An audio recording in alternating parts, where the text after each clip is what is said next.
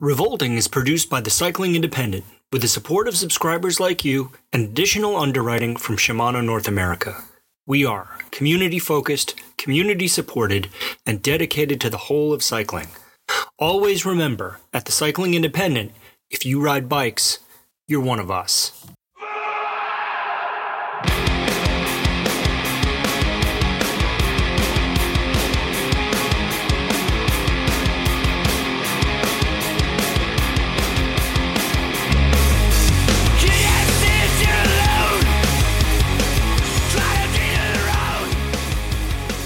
This is Revolting with Stevel and Robot on the Cycling Independent, episode 30, Road Trippin'. Wow, 30. That's a lot. Yeah. And content warning. Excuse me, I'm going to slide my table ever so slightly. We're obligated to tell you before we start that this podcast contemplates both mature and immature themes. You might not like all the words we use or the ideas we bring up. So if you're sensitive about these things, maybe this isn't the podcast for you. It's okay. It's okay. We still love you. Yeah. Yeah. So I would like to say that, again, I'll probably reiterate that Robot has come up with a lion's share of ideas that we've talked about. And I've just been dead weight. I think I have come up with maybe one concept or two concepts, maybe. And the rest of it's my fault. Yeah. Yeah. It's been I haven't been as involved as I would like to. And I've made the description. No. Example, I've used the example of my friend Tina used to say, tell me a story. And I would say, what? No, I can't. And then she would bring up like some innocuous topic like postage stamps. And I was like, well, yeah, I've got all kinds of things I can say about postage stamps. But to come up with the idea itself, that's been a little tricky for me. So today's episode is one that I did come up with all by myself with my very own brain. You're welcome. And what a relief, because I was flat out of ideas. Dead out? What was the expression? Fresh out? Fresh out. Fresh flat out works. Busted? All of my what are this sort of colloquialisms? Like I've lost all of them, and now I'm just inventing them randomly, and I just So whatever. It's just putting words together. We're gonna do the best we can with what we've got, which is very little. Get ready for some word salad, people. So this episode, this episode is about road trips. By bike, maybe. By car, maybe. Good ones. Probably bad ones. Because we tend to, that's much funnier to talk about the bad ones than the good ones, I think. But before we do that, we have to do the music pick of the week. Oh, yeah. And you said, because we just kind of go into hibernation between recording episodes. Yes. So like we don't do anything or exist in any way. You said that you didn't really have anything that tickled your fancy this week. Well, if I'm going to be lazy about it, spoiler alert, I'd pick Idols, and I know everyone already listens to Idols, so it's a lame pick. But actually, I was talking to a friend the other day, and they were like, "Oh, what does Idols sound like?" I was like, "What do you mean? What does Idols sound like? Everybody knows what Idols sound like. They're like the biggest. I don't know if you call them a punk band, but they're the biggest punk band in the world right now." Yeah. And the reason I'll pick Idols actually is because I just bought tickets to see them here in Boston. And the tickets were $35, which if you've bought tickets to a what I'll call big band show anytime recently, $35, that is the right price. I bought tickets also recently to see Jawbreaker, and those were $60 each. Jesus. And they don't even have a new record out. And I love Jawbreaker. that will divide opinions, and I don't care. I like Jawbreaker, but I love them, and I was even like $60, $60. That's a lot of money. Punk. That's not punk at all. No, somebody. Oh God, I don't even remember. I think it was like I saw that there were tickets to. There was like a John Mayer concert. Yeah, and I should note, for sake of full disclosure, that I'm not I don't celebrate John Mayer's catalog, but I do acknowledge him as a talented musician. Even though your body is a wonderland, you don't celebrate? Man, my body is the worst kind of wonderland. It's like a condemned wonderland. It's like a fun house. Like a broken down. It's like a Scooby-Doo amusement park with ghosts.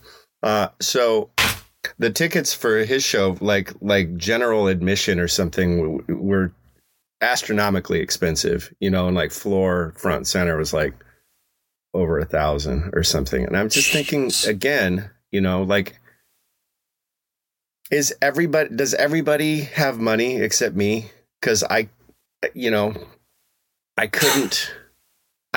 just couldn't for anything. I can't pay $1,000 for anything.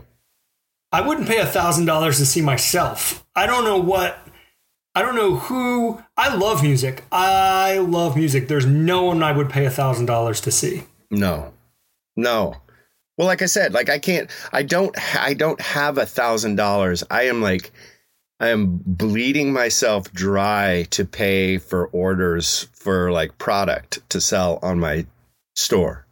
You know what I mean? Like just to keep my business afloat. Like I might have $1,000 here or there, just max out my credit card. Cause like I still have the Fisher Price, my first credit card that has like a limit of like $1,200 or something.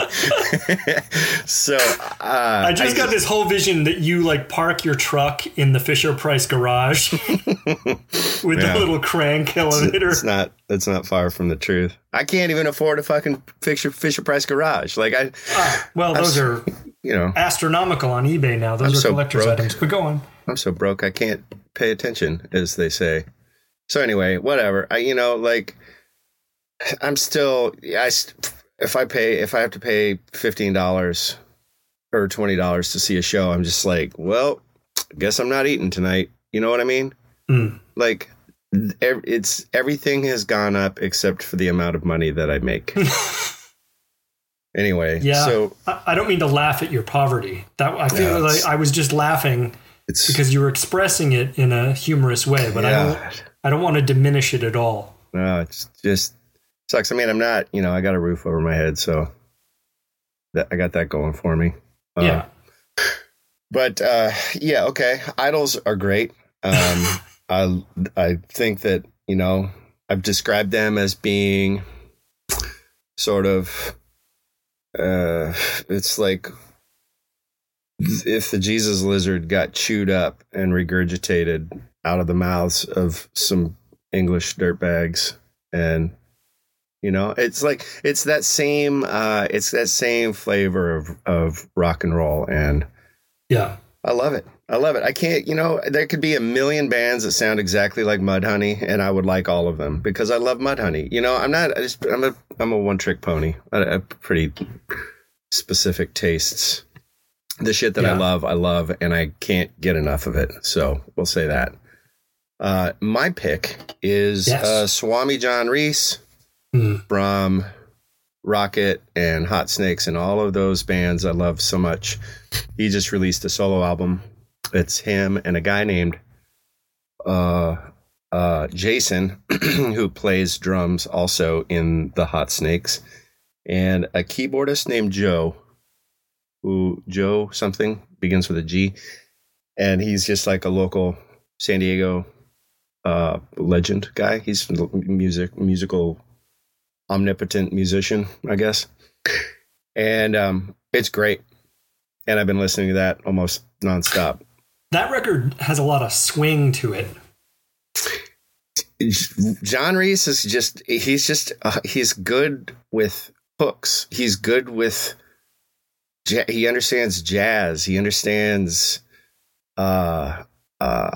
bebop and blues and rock and how they all tie in together. And then when I was looking, I don't know what I was doing. I was just kind of, I was trying to find out if the guy listed as for drum credits was also the guy in the Hot Snakes. And it's just a moniker that he uses. And it was then that I learned that John Reese also did a 7-inch with Mets. Oh, I like Mets. Which is fucking great. Like it's the guy's just all over. Like he's all over the map, in terms of his ability but it's so specific. The music that he makes is so uniquely his. Love it. It reminds me of the Replacements after they signed their big contract, because they stopped playing like trashy punk rock and started playing things with more swing. Yeah. It was like rock and with a swing influence. So it reminds me of that. It's real good listening. It really is. It really is. And I don't get starstruck. Like I've always thought about, I think, remember back in the 70s, everybody carried like autograph books. Yeah. Like that was the thing. And I don't think I've, probably since I was in my early teens, like I don't think I ever really was super starstruck when I saw anybody or met anyone. And as an adult, because I've stuck in the same scene for so long, like the people who I looked up to, whether it be cyclists or artists or skateboarders or musicians or whatever, we kind of, to a degree, kind of travel in some of the same circles. So we might even be acquainted with some of these people now after all these years. But I did, when I finally got a chance to meet John, I was stymied. I maybe even called him Mr. Reese. I can't fucking remember. Oh, shit. I know. I was just like hat in hand. How old is John Reese? He's older than us? Yeah, maybe by a year or two. Right. Not much. But I mean, here's what I'm going to say about that. If you are our age or older and you still make rock and roll like that, hats off. Yeah. Hats off. It's hard work. I got a real man crush on that guy. Well, and besides just the way he plays, and I think we've talked about this before, as a non-musician, I feel like I miss out on a lot of subtleties that as a musician, how to make those sounds, or you have a general idea how to make those sounds. I don't. Like I feel like I'm tasting a delicious bite of food, but I'm only getting half of the flavors, or maybe, I don't know. Maybe 2/3. I think you feel them. You feel them. Feel the flavors. And like I said to you before, I mean, I played music for some years, and I do hear things that I think, oh, that's clever. Or, oh, they did that. Look what they did. In some ways, that cheapens it. You're actually kind of taking a peek behind the curtain a little bit. Yeah. I mean, sometimes you're like, it enhances the experience, and sometimes it's like, well, yeah, he cheated by doing that thing, or it's, I don't know. Once you get into the technicalities of art, I think you're on thin ice. Let's mix all the metaphors. Let's use all the expressions. I think you've got a real sticky wicket when you're on the thin ice with the bird in your hand and where you throw the stones. Penny saved. Yeah, it's a 7-10 split of a whole thing. Okay, so yeah, those are my picks, and I should say I don't know when this episode is going to be published, but he released this record recently, and they did a real limited release of black vinyl,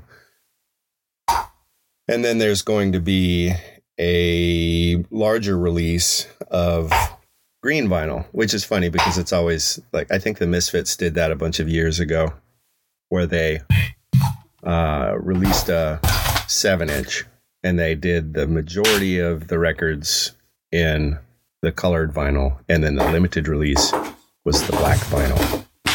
And I guess that's sort of similar to what John is doing with this one, and I think that is probably supposed to be out come springtime, so we'll see.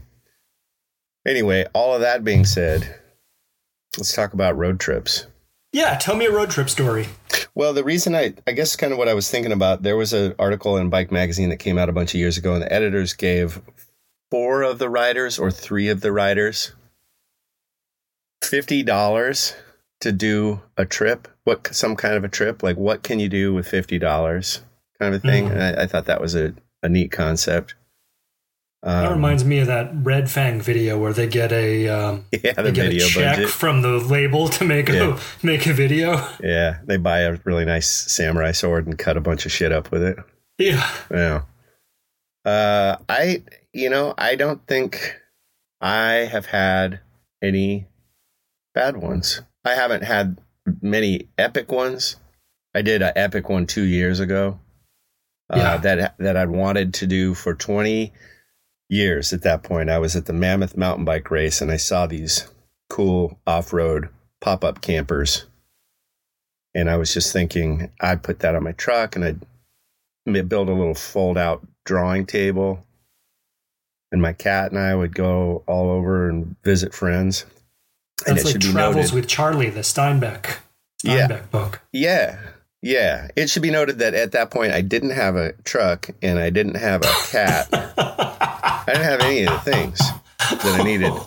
And I didn't have the money for the camper. But so I always kind of wanted to do that trip. And then at one point, I was looking at like little mini RVs and, I just dragged my feet. And finally the universe pushed me straight into the corner and put a gun to my head. And I got one of those campers and I was on the road for 6 months.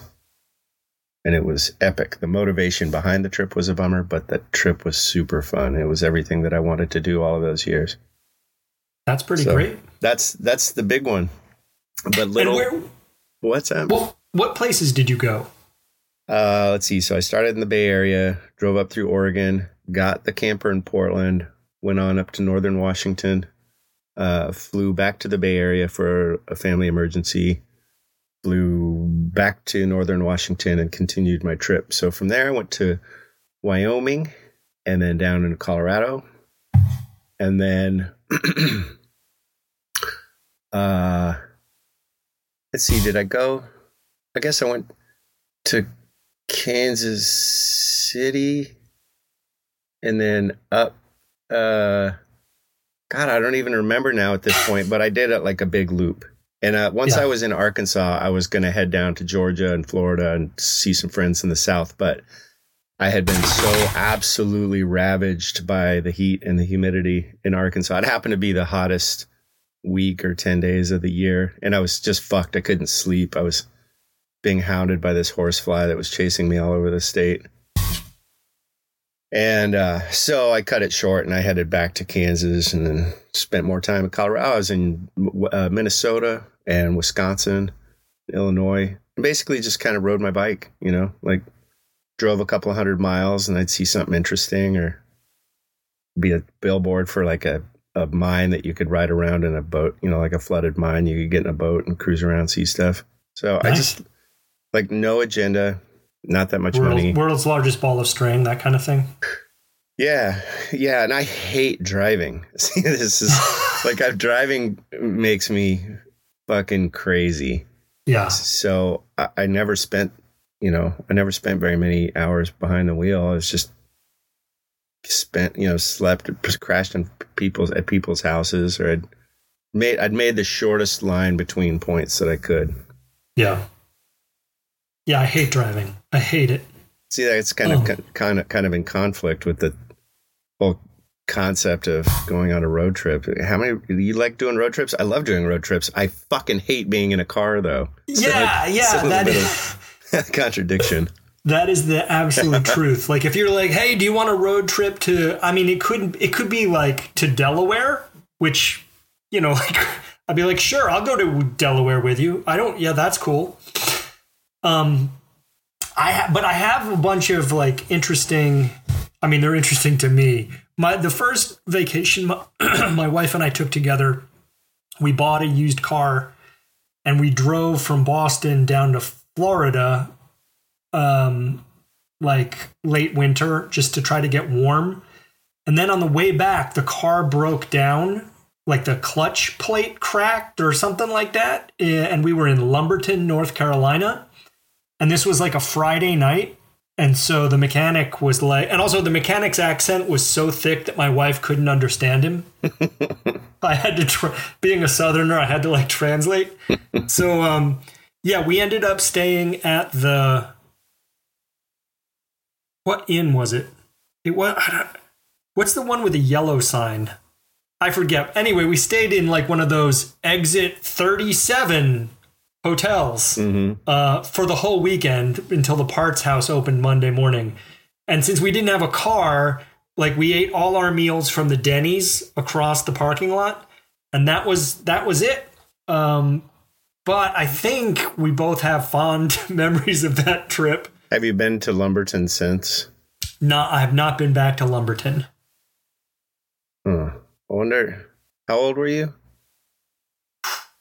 22, maybe 3. See, at 22, everything's an adventure, you know, like, right. I feel like I'm trying to reclaim a little bit of that whimsy, you know, where you just, whatever happens, like, you know, like try to not be too committed to a concept or to a blueprint, an outline, whatever.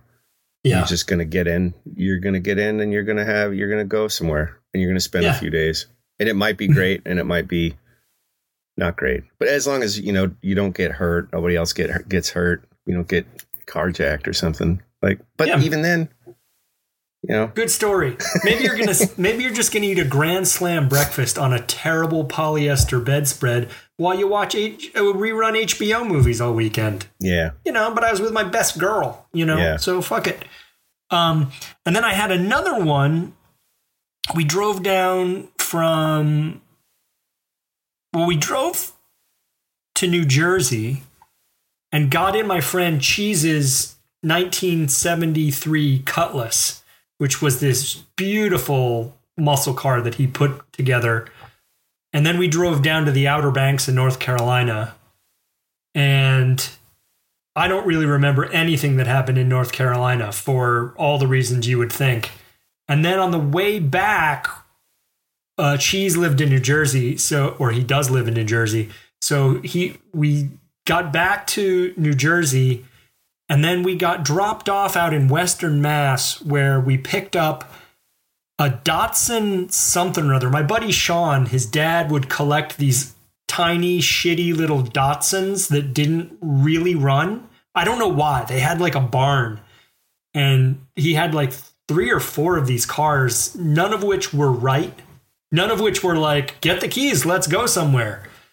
There were parts cars for other projects or something, or he just had a thing for Datsuns? I think they were each other's parts car, and he just liked the idea that he was going to fix them up, but that was never going to happen. You know, it was one of those kind of like, I like the idea of kind of things. Yeah, hoarders tend to kind of do that. You know, they're so committed that this giant pile of sheet metal is going to be their retirement. You know what I mean? Yeah. Or copper pipes or whatever. So we're out in Western Mass, which is probably a 2-hour drive. Oh, no. Actually, okay, I'm screwing this up. When Cheese dropped us off in New Jersey, we got in the shitty Datsun that had gotten us there. But it barely got us there. Again, it was some clutch issue. It could get into second gear and third gear, but I don't think first or fourth was available. So you had to park facing downhill. Yeah, anytime. So we had to push start it, and we drove it. Sean and I drove it from New Jersey back up to Western Massachusetts. And we had to take back roads. We couldn't take the highway because we couldn't get up to highway speed. Right. We basically did the whole trip between 25 and 40 miles per hour. And it's like going up the hills. It was like you were just praying that it would crest the hill. Yeah. Like downhill, probably, maybe you'd get 45. And we got back to Western Mass and we swapped it out for another shitty little Datsun that I think brought us back to Boston. But that was funny. See, well, you're telling this story, and the East Coast, all of the Eastern United States is a total mystery to me. Like, I have spent so little time there, and the idea, I mean, I understand, geographically how everything is laid out, but the idea that, you're like in the same time zone as Florida, which is, in my mind, is a totally different planet. It is a different planet. People are like, people in Pittsburgh are like, going to DC for the weekend, or people in New York are going to Boston for the weekend. And, having spent my entire life geographically isolated in Colorado, like, where the fuck do you go to Laramie, or you drive 6 hours to Kansas City? There is nothing. You're surrounded by nothing. Right. Which has its advantages and its disadvantages. And then I went to the Bay Area, and it's fucking 6 hours to LA. Like, you can't, there's no just like jumping in a car and popping over to whatever, fucking New York to see your buddies. Well, when I was younger, like, it's a solid maybe 16, 18-hour drive to Florida. Maybe it's more. I don't really remember. But when I was younger, we used to do like, we're going to drive down the East Coast all the way. We'll just take turns driving, 4-hour shifts. Let's just go. I met my wife on a road trip like that. A big group in a van that was going camping. Well, I didn't know that that changes the dynamic of today's topic entirely. Like, we can have little anecdotes about getting in a car and traveling somewhere and seeing some stuff and having but you met your wife on a road trip, and that just kind of trumps any story that I could come up with. Well, that's a good story, that trip, because this was my junior year in college. And at that point, I was aware that I was an alcoholic, but I did not know how to not be one. And spring break was coming up, and my friends were going on a trip. They were going skiing, and I had no money to ski, and I didn't know how to ski. So I assumed that I was just going to be drunk in the house for a week. And I was like, that is so terrible. I can't let myself do that. So my friend Mike... You didn't want to be an alcoholic at this point. You didn't know how to not be one. You knew you were one, but you didn't. That's right. But you didn't want to be one. That's right. Okay. And I was in the mode, I was in like damage control mode, where I was trying not to put myself in situations that I knew would turn into total fucking yard sales. Mm-hmm. And so like a week stuck in a house while everyone else is out doing something was not, like, that was just not going to go well. And my buddy Mike, who lives in Seattle now, I'm going to see him next month. He was like, oh, let's do one of these community service trips. There was this community service center at our college, and they would go down to like the national forest and plant trees or just do some shit that's benign and good. And I was like, yes, I will go on that trip, because then I won't drink myself to death. And then like 2 days before the trip, Mike is a neurologist, and he was like, you know what? I have to study for this. I'm not going on the trip. So suddenly I didn't know anyone on the trip. And it's probably, I don't know, 20 people. So I was so pissed off at him, and I was just pissed off and fucked up in my head anyway. So I go on this trip, and there's this girl, cute girl, and I'm like, this is not happening. And we drive overnight to Georgia, Savannah, just outside Savannah, Georgia. And we have to take a ferry across to this little island. There's these coastal islands, like Georgia, North Carolina, South Carolina, all these coastal islands. And we were doing some work on one of those islands. Really beautiful place. But so we parked the van, and everyone's loading up to get on the ferry. And I had been the last driver. And I locked the keys in the van. So I'm like, Oh no. And I'm just a mess. I'm just like a human. I'm a walking pile of human confusion and mess. Well, you're not drinking either. But, so in your body's, are you having any kind of like withdrawal on top of all of this? I couldn't even tell you. I was chain smoking. I was just like, oof. I was rough. Yeah, I don't know what was. I can't really tell you what my brain was doing, but so the chaperone of the trip was like, well, you have to stay behind and get the keys out. We can't like spend a week here, come back from the island exhausted, and then have to figure out how to get the keys out of the van. So I was like, everyone gets on the boat. And I look at this girl and I'm like, will you stay behind with me to deal with this? And she's like, she kind of rolls her eyes, but she did. And so we spent, I don't know, the next 3 or 4 hours on this adventure trying to get a locksmith to get us in the van, to get the keys out. We had to get money to get a cab. What did we do? We got a cab to an ATM to get money to pay the locksmith. And then we cabbed back, paid the cab. And then the locksmith showed. It was one of those kind of things.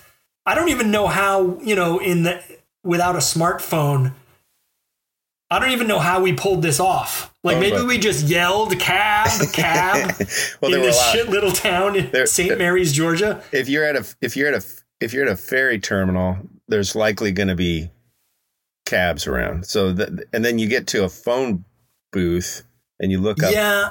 See, back when I was a kid, we used phone books. It's so wild you don't even think of like how to be resourceful anymore because you don't have to be.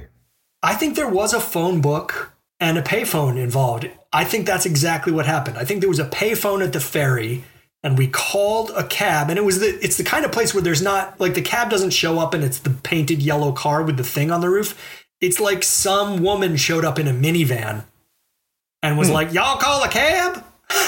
And we were like, sure. Dude, that's awesome. So obviously you got the van. Did you get a ferry to the island and continue with the week, or so you were just later than everybody else? Yeah, so we got the keys out and then we got the next ferry, and at this point I think she had gone from like hating me to, I don't know, seeing the funny side a little bit. And then we took the ferry over and we started to talk on the ferry. I think there were sparks. And then once you got off the ferry, there was like a 3 or 4 mile walk to the campsite, like with backpacks and stuff.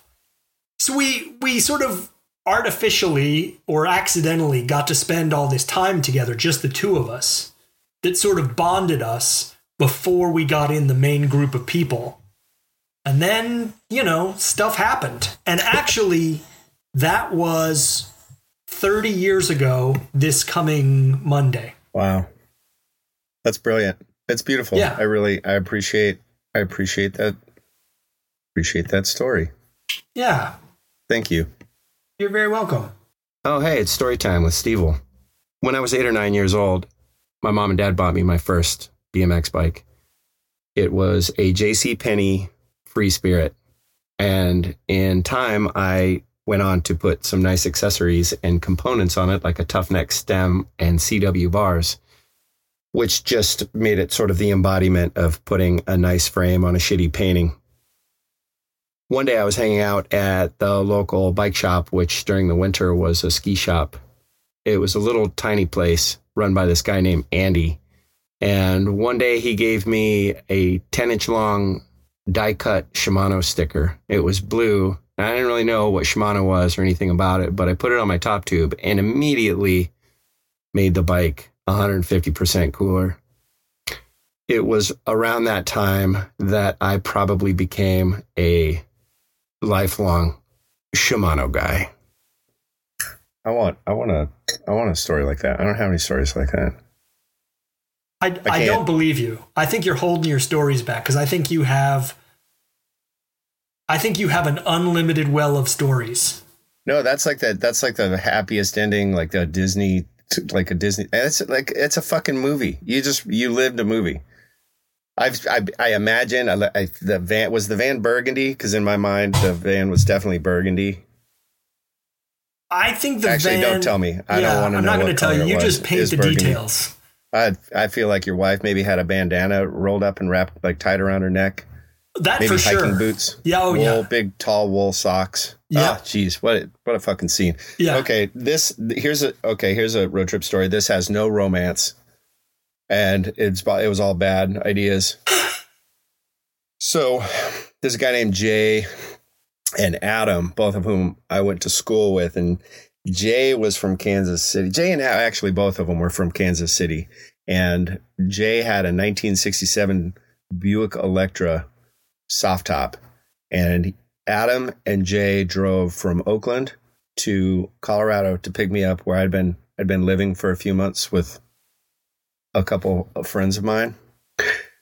And they showed up to Evergreen. I got in. I remember there was a fender, like a spare fender sticking out of the back of the trunk. And the trunk was fucking huge, right? I mean, these cars are they're like 20 feet long. And so the goal was there's a fender. Yeah, there's a fender. There's an acoustic bass. Adam was a bass player, and there's acoustic bass. And then I threw my bike in there. So it was just this like, yeah, I don't know, like the Clampets, like all this shit strapped on. It's the Beverly Hillbillies, right? Yeah, out of the back of the car. And the goal was to drive to Kansas City and back to Oakland with the top down the whole time. And so you couldn't hear shit in the back seat. Like if you were in the back seat, you were in no man's land. You couldn't hear the radio. You couldn't hear conversation or anything. And we would take turns driving. And Adam was on this like super Hunter Thompson kick. And he was like, we should start holding up gas stations. Of course, that plan didn't really grow any legs, but we did drive with the top down. And I had like one big long dreadlock on top of my head that just went straight up because the wind in the car would just kind of blow my hair straight up like that. And at one point, I think we got followed by a cop. We were in Lincoln, outside of Lincoln, Nebraska. I can't imagine. You got followed by a cop? Really? Yeah. Jay was having really terrible allergies, so he had buried himself under all these blankets and stuff into the back seat. And Adam and I got pulled over, and the cop said, it's illegal to pick up hitchhikers. And we said, okay, no problem. We won't do that. And just then Jay, like a fucking zombie, like claws out his way out of all these jackets and blankets and stuff, and his eyes are swollen shut, and he's got all this snot like glistening, like running down out of his nose over his mouth, and he can't breathe. He's just like comes out, and the cop, startled by this horror, like kind of jumps back and like puts his hand on his gun. And Adam and I like, no. That he owns the car, but like, and he knows that we're driving. Like, there's nothing that we could say. No crimes are happening, even though. No. I know. Like we had to say he owns the car. We're on a road trip. He knows that we're driving. He's not captive. He's not a hitchhiker. And Adam's not a hitchhiker, and I'm not a hitchhiker. Like we're all good. And this actually reminds me of another story involving cops. Robert Ives and Scott Berg, who are the two of the jumpsuited one speeders who I've raced with for years. Yeah. So we're driving down to Anaheim for the Interbike trade show, the last year it was there. I guess it was 96 maybe. And we're in Robert's beat up Volkswagen van. And we pull into a gas station in Ventura, California. That's a place. Down where is that where Magic Mountain is? I guess. Sure. Okay. So we pull into this gas station, and there's a cop sitting in the parking lot, and it's nighttime, it's late. And we are wearing our jumpsuits. Like we're all wearing orange jumpsuits. Yeah. And we get out. And I wash the windows, and Robert puts gas in, and Scott, I don't know, he take some trash out of the van or whatever. And then another cop pulls into the parking lot, and then a third cop pulls into the parking lot. And we're like, huh. You haven't made the connection between your orange jumpsuits. Well, there's a fucking correctional facility like 2 miles from here. And we didn't know that, but whatever. We get in the van and we drive away. Immediately, they light us up and we pull over. I'm driving. I was like, license and registration. The van is registered to Robert's mom. So who the fuck is Sharon Ives? And we're like, oh, his mom. And a driver's license. I give him my driver's license. It's out of state. It's a Colorado driver's license. It might have been expired.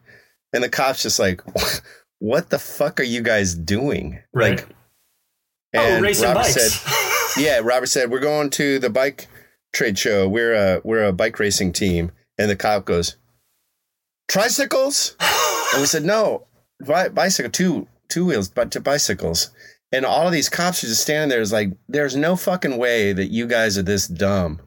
Like this has to, you know, either you are the smartest criminals in the world, or this is just, you know, just dumb luck that you happen to be looking like you're formerly incarcerated and now you're on the lam and none of the paperwork makes any sense. And, you know, the fact that we were three white guys, I know,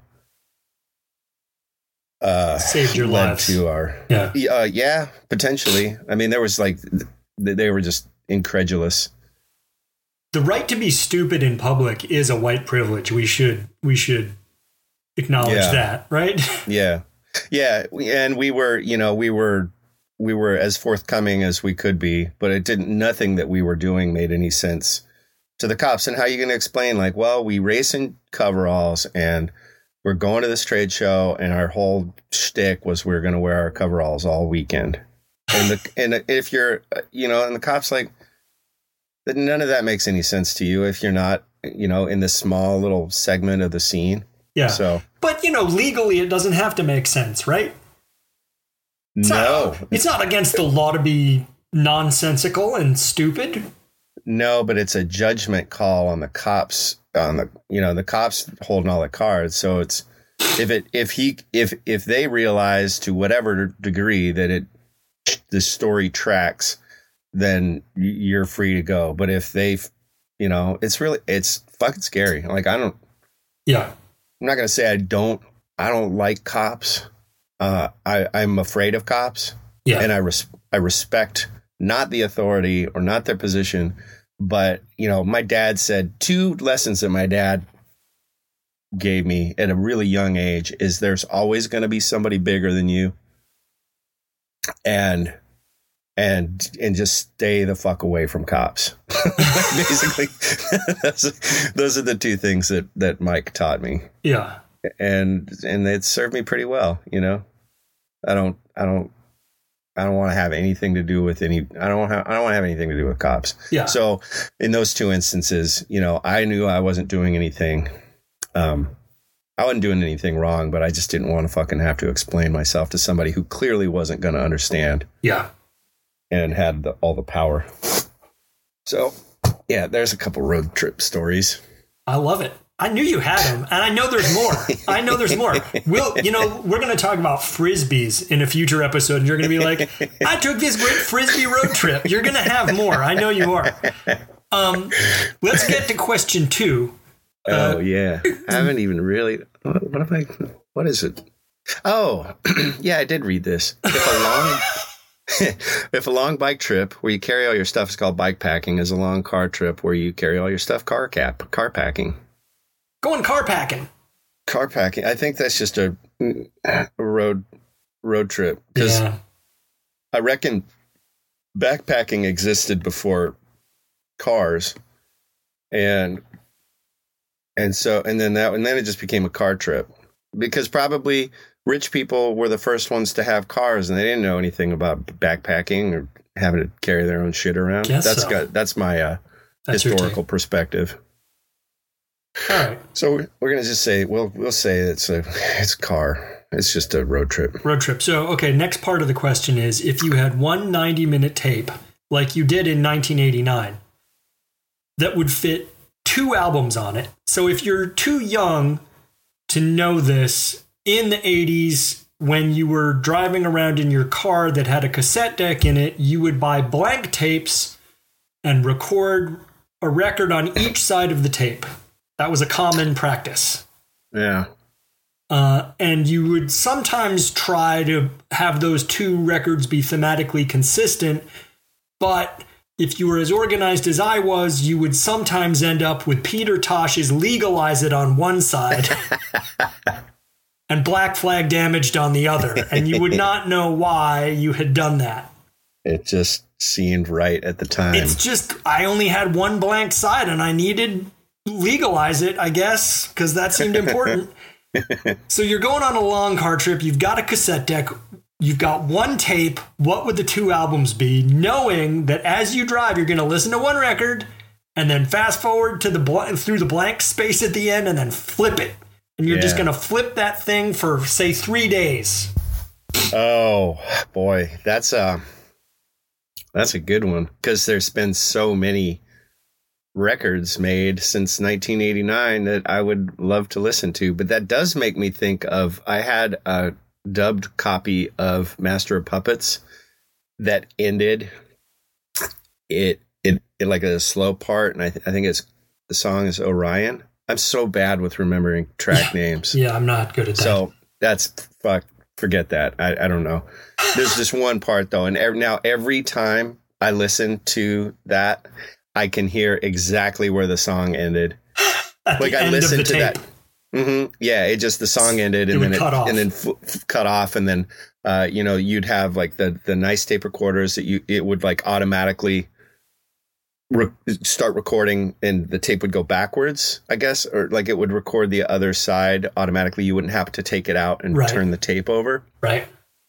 And so it would pick up essentially where, not long after where the tape stopped. But I listened to it, or the recording stopped. I listened to that tape so many times that now when I listen to Master of Puppets, still, even all of these years later, I can hear. It's like imprinted in your brain. It's wild. So I would probably say I would at least have Master of Puppets, just because that being on a home recording is so endeared to me. So that's one side. What's your second side? Oh man. It would probably be Tales of Terror, the old punk band from Sacramento. Like old skate rock band. Has nothing really to do with Metallica, I don't think, but they were so ahead of their time and influenced so many fucking bands that came after them. If you've not listened to the Tales of Terror record, it's the whole album's available on YouTube now, I think, and sometimes you can find vinyl copies. I've only seen it one time, and there's this guy Marty who lives in Sacramento, and he has a copy of it. And every time I'd see him, he's a DJ, and every time I'd see him, I'd ask him if I could see the record, and like I'd look at it and hold it and stuff. I took pictures of it, and somebody who read my website had a copy of it and ended up sending it to me a few years ago. Yeah. So I have my very own copy of the Tales of Terror record. So it probably, Master of Puppets and Tales of Terror. That's cool. I like that. What about you? Well, I have a lot of these weird associations because I put records together that didn't make sense. Or even, so you remember the story about my friend Dave's Buick that got stolen at the Guar show? Yes. He and I used to drive around Boston and flip a tape that had whatever the Op Ivy record. A lot of, people are over Op Ivy, whatever. But it had Op Ivy on one side and it had replacement Sorry Ma Forgot to Take Out the Trash on the other. Okay. And that's a totally random and bizarre and meaningless association, but I can't hear one record without thinking about the other one.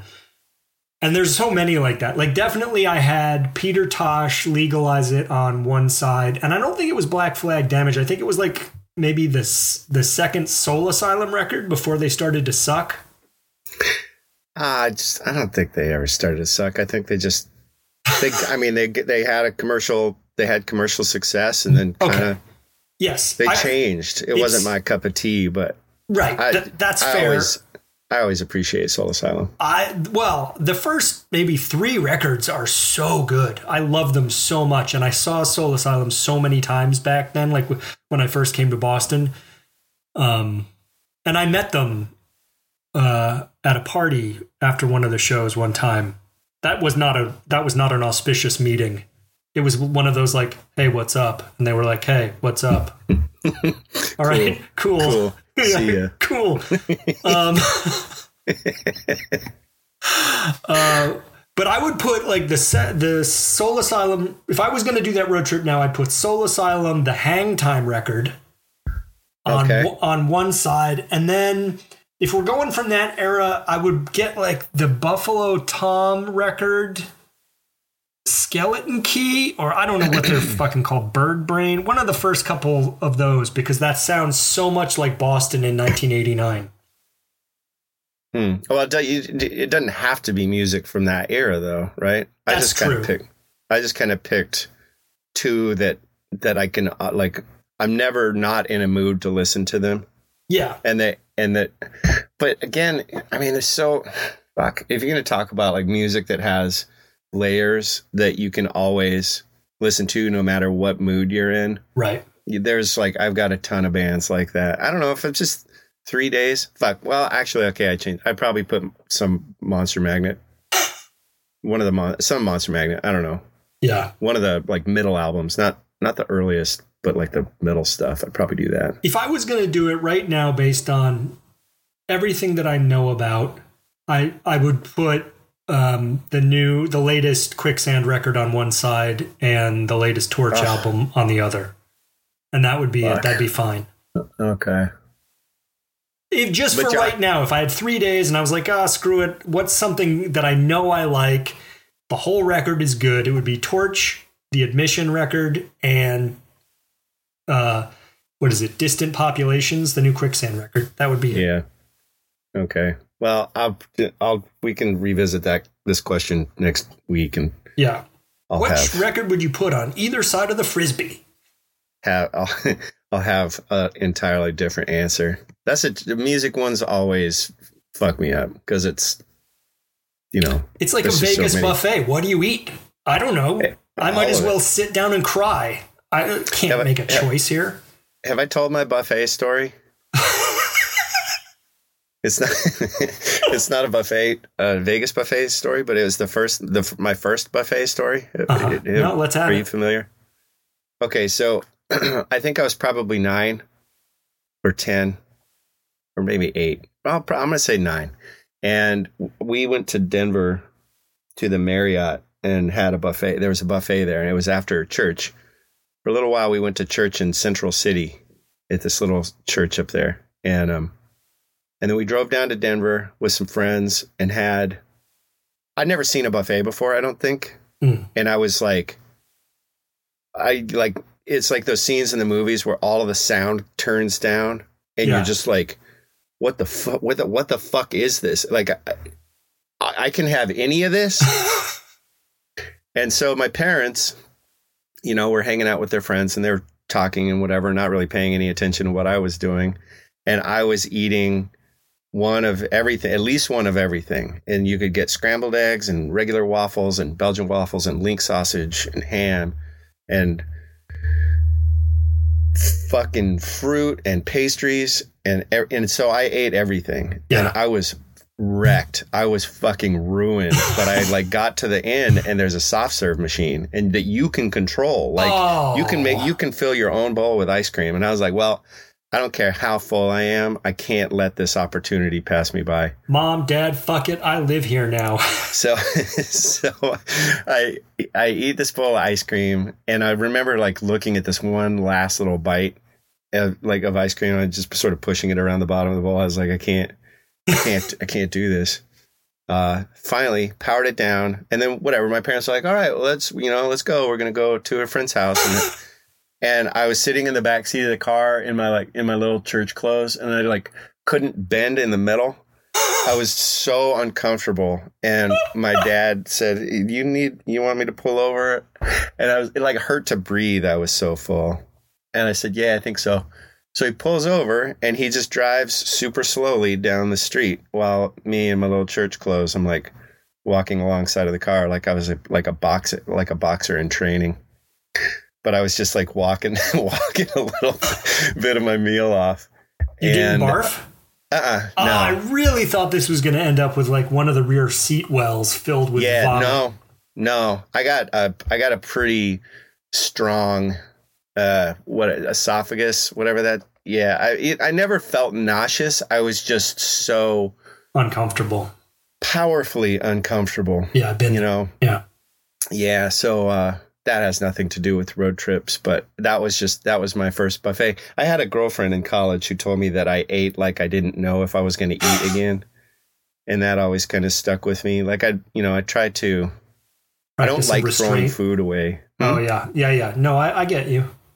So if the food is there and there's not enough to take, it's like, what? This is a fucking 3 bites of an enchilada. Like, I'm not going to throw it away. I'm not going to take it home. So I'm just going to eat it, even though I'm totally not hungry, which, I'm like probably a morbidly obese person, like fighting to get out of this Adonis-like physique. At my house, we just call that dad food. Like I have kids, right? And the kids are like, I'm not eating the last 3 bites of that. I'm like, give it to me. Because I'm the same as you. But I have multiple plates to deal with. And I don't want to, I'm not going to put that in Tupperware or whatever the fuck. I'm not going to wrap. Like, just give it to me. That's all dad food. Or if it's burned, just give it to dad. Shit, I burned it. You're like the bipedal dog. I mean, bipedal dog. Pretty much. Like you drop some shit on the floor. Be like, don't fucking sweep that up. Dad'll eat it. Yeah, that's exactly right. And you're right. If I did not live a supremely active lifestyle, I would have exploded. I would not be morbidly obese. I would have ruptured at some point. Like that guy in the Monty Python skit. Exactly. Yeah. So that's my buffet story. There's a couple road trip stories. What are we looking at in terms of time here? We got to get to it. We got to get to this would you rather real quick. Okay. Why don't you read it? And I decided this is a would you rather that I came up with. And if I play something on my computer, I play it right here. I got it right here. Probably. You got it queued up? Yeah. So, okay. The question is, would you rather listen to the Mountain Dew jingle only for the rest of your life? I'm going to play the jingle in a minute. Or randomly get one finger broken per month for the next 5 years. And what's funny is I didn't think much about this episode, but I thought a lot about this. Let's see.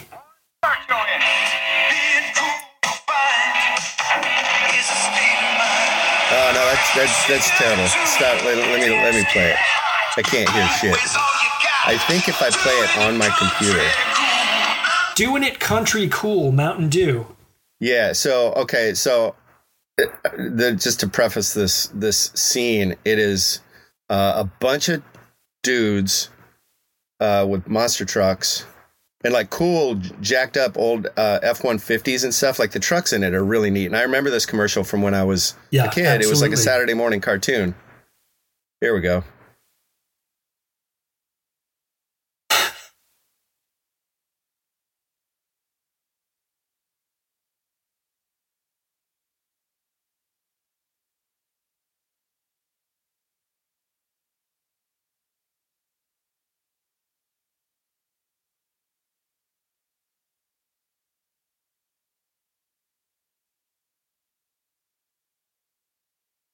Yeah, did that go through? No? Yeah, I think that it's in your headphones, so I can't hear it, but that's fine.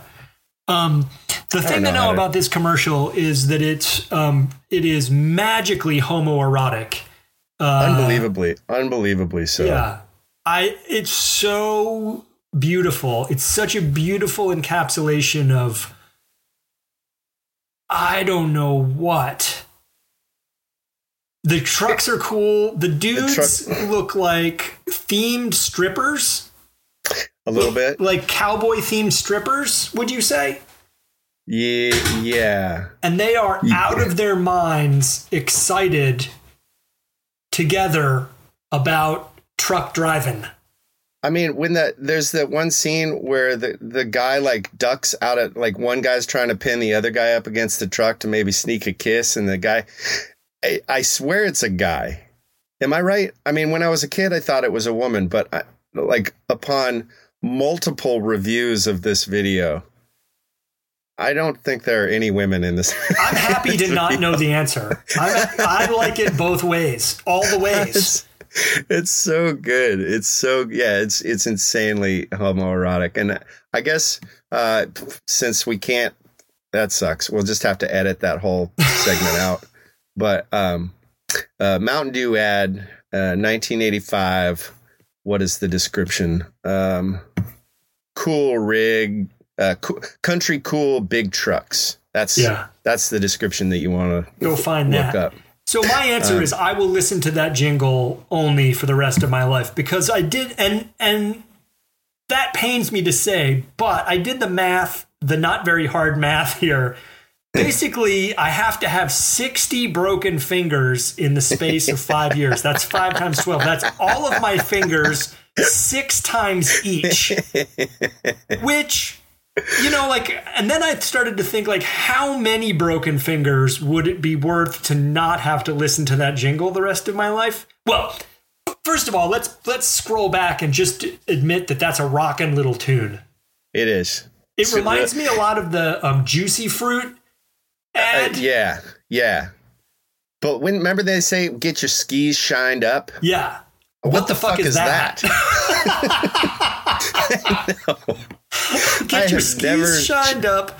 I have never shined my skis. No. Ever. Yeah. In all of my years. Maybe once maybe they put it backwards. Maybe you should grab a stick of Juicy Fruit first, and then shining your skis makes more sense. I don't know, but it is that same vibe where it's like this sort of like corny, magical rock song married to a product that makes no sense associated with, like, why am I skiing? Why is gum making me so excited to ski?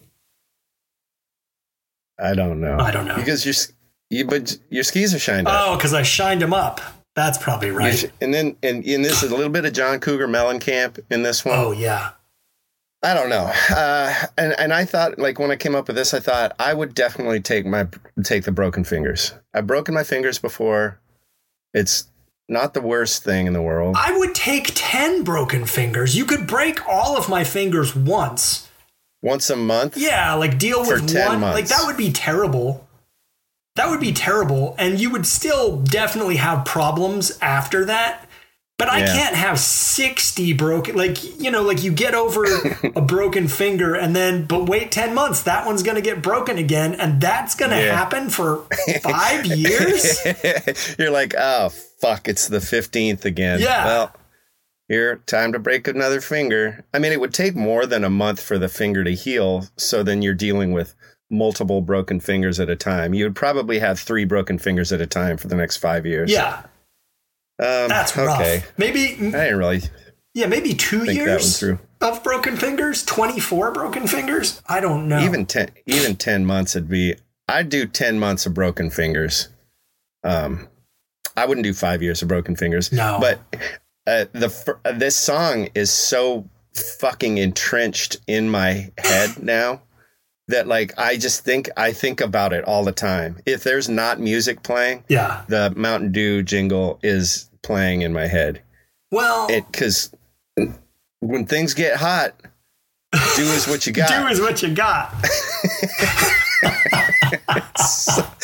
I think I even commented on the video. I commented somewhere.